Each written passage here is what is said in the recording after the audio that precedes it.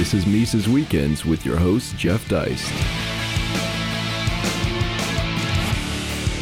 Ladies and gentlemen, welcome back once again to Mises Weekends. Our guest this weekend is none other than our own Ryan McMaken. Many of you know him as the editor-in-chief of Mises.org, ubiquitous editor-in-chief of Mises.org, who writes quite a bit of daily content for us, quite a bit of blog posts, and also deals with many Mises.org submissions from people around the country and around the world. So Ryan, with that, welcome. How are you doing today? Hello, it's great to be here. I'm good.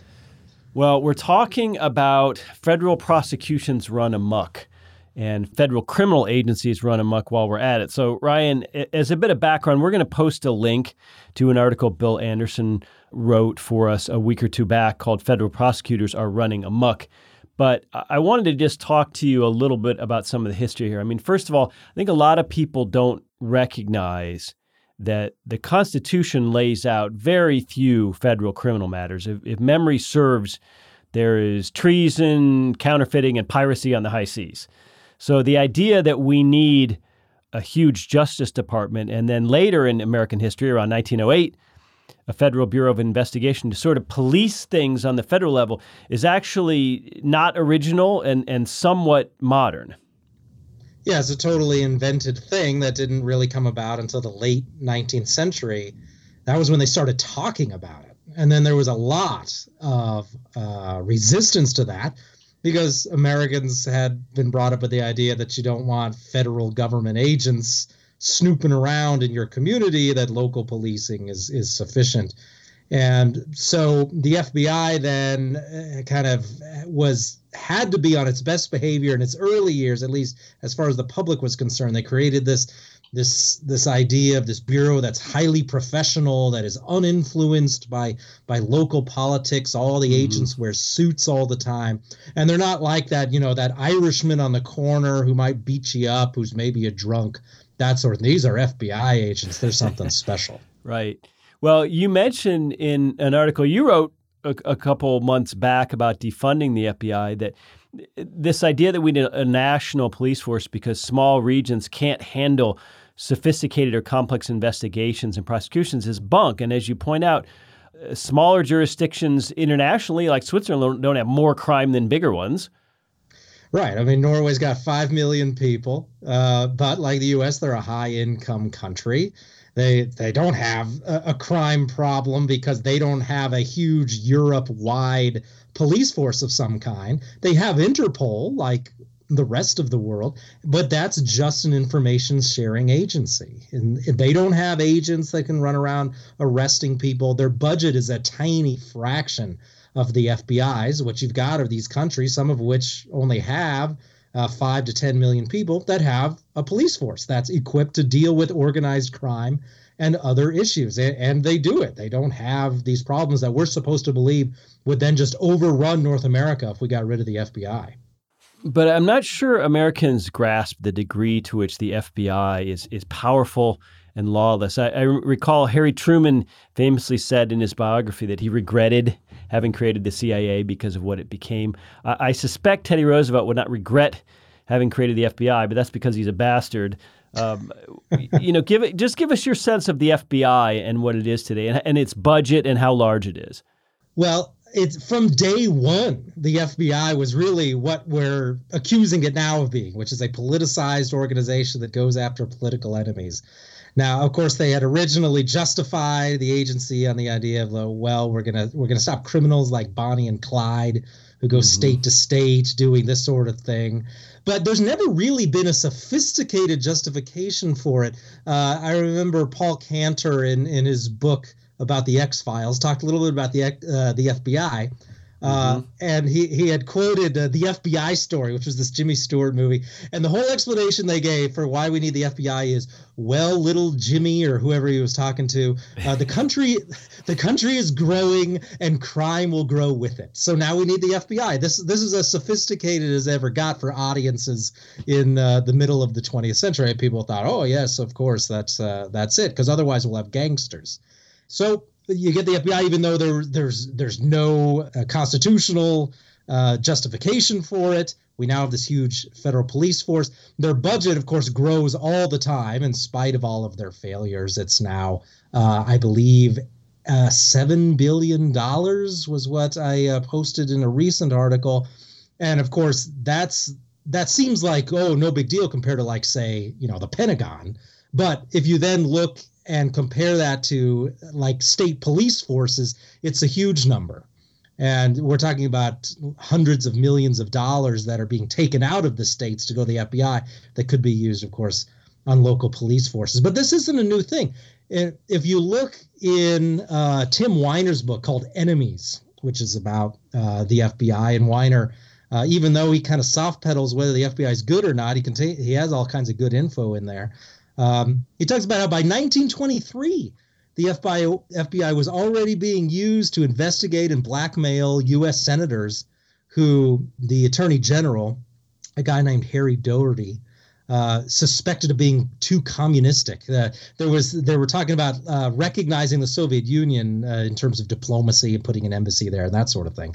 And he didn't want that to happen. So any senator was considering voting for that, he started breaking into their offices and raiding them and surveilling them and that sort of thing.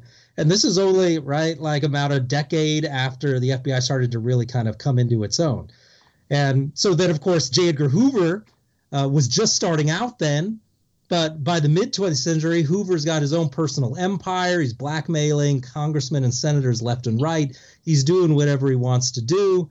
And so there was no golden age for the FBI at all. Almost from the minute it was created, it was used as a political tool to intimidate and blackmail.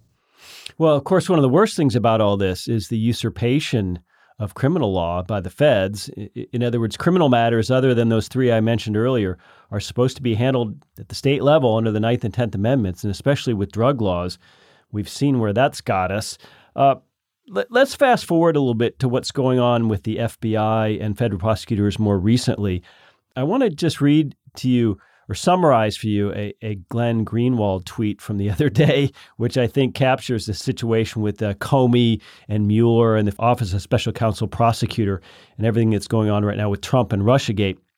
This is paraphrasing Glenn Greenwald. He said, well, before the Russia-Putin investigation, Comey and the FBI had advocated their duty to the American people and cost Hillary the election. But now the FBI is above reproach and Comey is a resistance hero.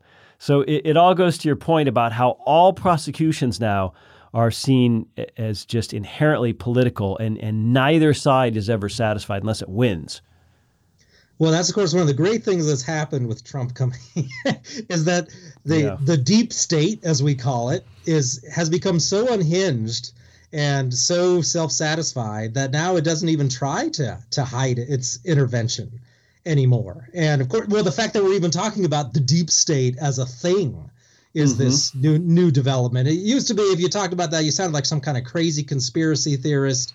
But now this is in the mainstream press, right? Is the deep state is all these bodies of national defense and other permanent government people. It's just a thing. It's there, and they have their own interests, and they work in their own interests.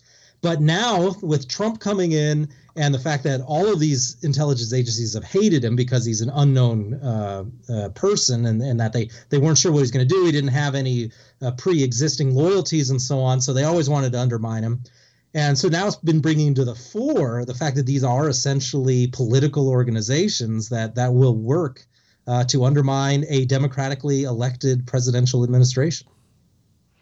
Well, it is interesting. And deep state, of course, from our perspective, it doesn't necessarily imply secrecy or covert action. It just implies administrative agency personnel who don't come and go with various administrations digging in their heels and saying, no, we're not going to follow the Trump party line or whoever happens to be president. Glenn Reynolds, many of you know him as instapundit.com, talks about this resistance movement in the administrative agencies and what a threat it is to democracy. Now, as libertarians, we don't necessarily care about threats to democracy, but it's interesting, Ryan, that the same people who gush about this endlessly, aka Hillary Clinton, for one, all of a sudden are promoting resistance, outright resistance in the administrative agencies. Well, I think maybe that's been part of the key here in showing just how political these organizations are, is that 1 minute we're supporting the FBI, the next minute we're not. 1 minute we want this guy in there, the next minute we want another guy. So, of course, what we were told for decades was, oh, it doesn't matter, right? These guys, they just keep their nose to the grindstone and they do their job in a non-political manner. But the fact that different elected officials are not even bothering to hide anymore that they have obvious preferences among who's in the FBI or in the CIA or whatever, has been making it clear that, yeah, these organizations are in fact used to screw over your enemies. Right, and it also goes to the larger point that I hope people are starting to get, which is not only does your vote not matter, it really doesn't matter, because even if your guy or gal wins, there's no telling what the administrative agencies will actually do. I want to talk a little bit about the Mueller investigation that's going on right now. And so far, there's been a couple of targets. Paul Manafort, who is a former campaign official with Trump, that turned out to be nothing but tax evasion that is related to his previous life as a lobbyist, apparently working for Ukraine.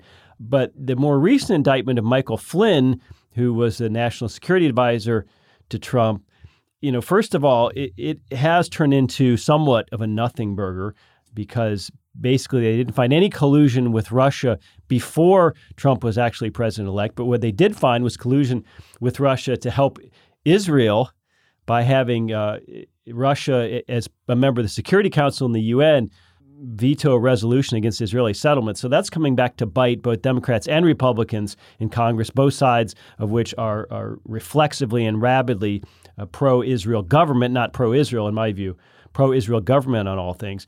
But one of the things that struck me about the Flynn indictment was this charge of lying to the FBI. And I know you've talked about that in the past. What a ludicrous charge. And why should this be a crime? It's truly a non-crime, right? Because it doesn't even rise to the level of perjury, where you're under oath and you're speaking in a formal situation. Lying to the FBI, this can occur during just an informal interview where they're claiming they're just fact collecting, and you're not consulting old documents. You're not trying to make sure everything you're lining up. You're just saying, oh yeah, this is how I remember it. And then what the FBI comes back later, if you do remember it differently later, and then say you do testify under oath, and you're like, well, I'm under oath, I better testify, I better make sure I get all my facts straight this time. So you then go on the stand, you testify under oath. This time you got it right. Yeah, but what you said 6 months earlier in some casual conversation with the FBI, well, that was different. So now the FBI comes back and charges you with lying to them. And so it's a total nonsense charge. But what the benefit of it is that once they can nail you on that, then, it's very easy to talk you into testifying against somebody else that the FBI really wants to nail. Well, some of you probably know the name Jonathan Turley. He's a law prof at George Washington University in D.C., and he talks about these fishing expeditions that federal prosecutors go on. They're designed to ensnare you in something, in anything, whether that could be tax evasion or something from your past, even lying to a prosecutor, lying to the FBI. And by going on these fishing expeditions, they're essentially chilling conduct. They're making people hesitant to even do their job. So I really recommend to people that they check out Jonathan Turley's work. Ryan, I want to just wrap this up by going to sort of the bigger picture, which is who polices federal police, who prosecutes federal prosecutors. It seems a bit odd to have Trump or any president as, the chief executive of the administrative agencies, and also have a prosecutorial agency under him that works for him, somehow charged with being independent and investigating him and the people around him. It doesn't seem independent. If we're going back to our third grade understanding of the Constitution, that was what federal courts were for, to sort of police the administration and administrative agencies. So how did we come up with this idea of independent prosecutors but housed under the administrative branch? Well, it's largely a pipe dream is what it is, of course. I mean, it's based on this idea that we can have human beings in these positions that will act free of political pressure. And this is something, of course, this is a fiction we've been foisting on our children for decades, right? That people at the Federal Reserve, because they're unelected, are not subject to political pressure. That Supreme Court justices and other federal judges, because they're not elected, are not subject to political pressure. And then we say the same thing about the FBI, so we can put these people in there and they'll have tons of integrity and they'll just do the right thing. Now, what the people who wrote the Constitution did, however, they had a different idea. They recognized that there's a difference between political solutions and legal and judicial solutions. So legal is not the same thing as political. And that's why they built in things like congressional sanctions, like impeachment. The idea was if you had an administration that was truly abusing its power, then you could simply impeach the president. And of course, a lot of the original framers on that imagined that impeachment would be something that could be used frequently if a president abuses power. You didn't need 18 layers of federal courts and agencies to run some sort of legal operation. Simply, if Congress was worried about the president, they would impeach him. But of course, now we've been fed all this stuff for decades about how elected officials are sacrosanct and you can't impeach them and that sort of thing. And so now we've got to come up with a roundabout way. And of course, this then works to the advantage of the deep state itself is, well, we can't convince Congress and at the same time the voters to put people in who are going to impeach Trump. So we'll just come up with a bunch of lawsuits that maybe we can destabilize the administration. But as you noted, the best thing they got so far is this lying to investigators thing, and that doesn't seem to be going very far. Well, I'm sure we can assume that both Michael Flynn and Paul Manafort were adequately represented by some very expensive lawyers. But for the average person, being charged or even investigated by a federal agency is likely to be ruinous to their pocketbook. We aren't all Mark Cuban, who was charged by the SEC with insider trading. We don't all have 10 years and millions of dollars in legal fees to fight back. So for most people, they are, the judicial remedy to executive overreach is an illusion. They can't fight back against a federal agency. Oh, yeah, it's terrible, especially at the federal level. There is still at the state level some constraints on prosecutors and on state police agencies to engage in endless multi-year prosecutions. They can't put dozens of attorneys on cases the way federal prosecutors can. So, yeah, if you're faced with federal charges, it's just a matter of them outspending you until you just straight up run out of money and can no longer deal with their army of attorneys. And that's just another argument against then having these huge federal agencies that can come down on you, because there's essentially no limitations on the Treasury they can employ to come after you. And then never mind, of course, the fact that the prosecutors are friends with the federal judges that you're going to be going in front of, and that it's all this nice little incestuous world where these are all government employees on one side, the judge included, and then there's just you on the other with access to far smaller amounts of resources.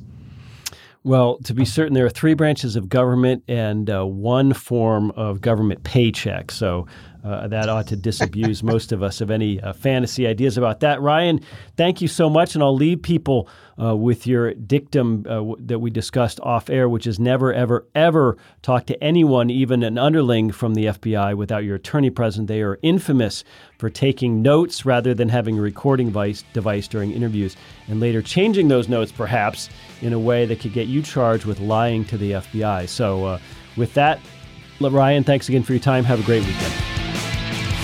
Subscribe to Mises Weekends via iTunes U, Stitcher, and SoundCloud, or listen on Mises.org and YouTube.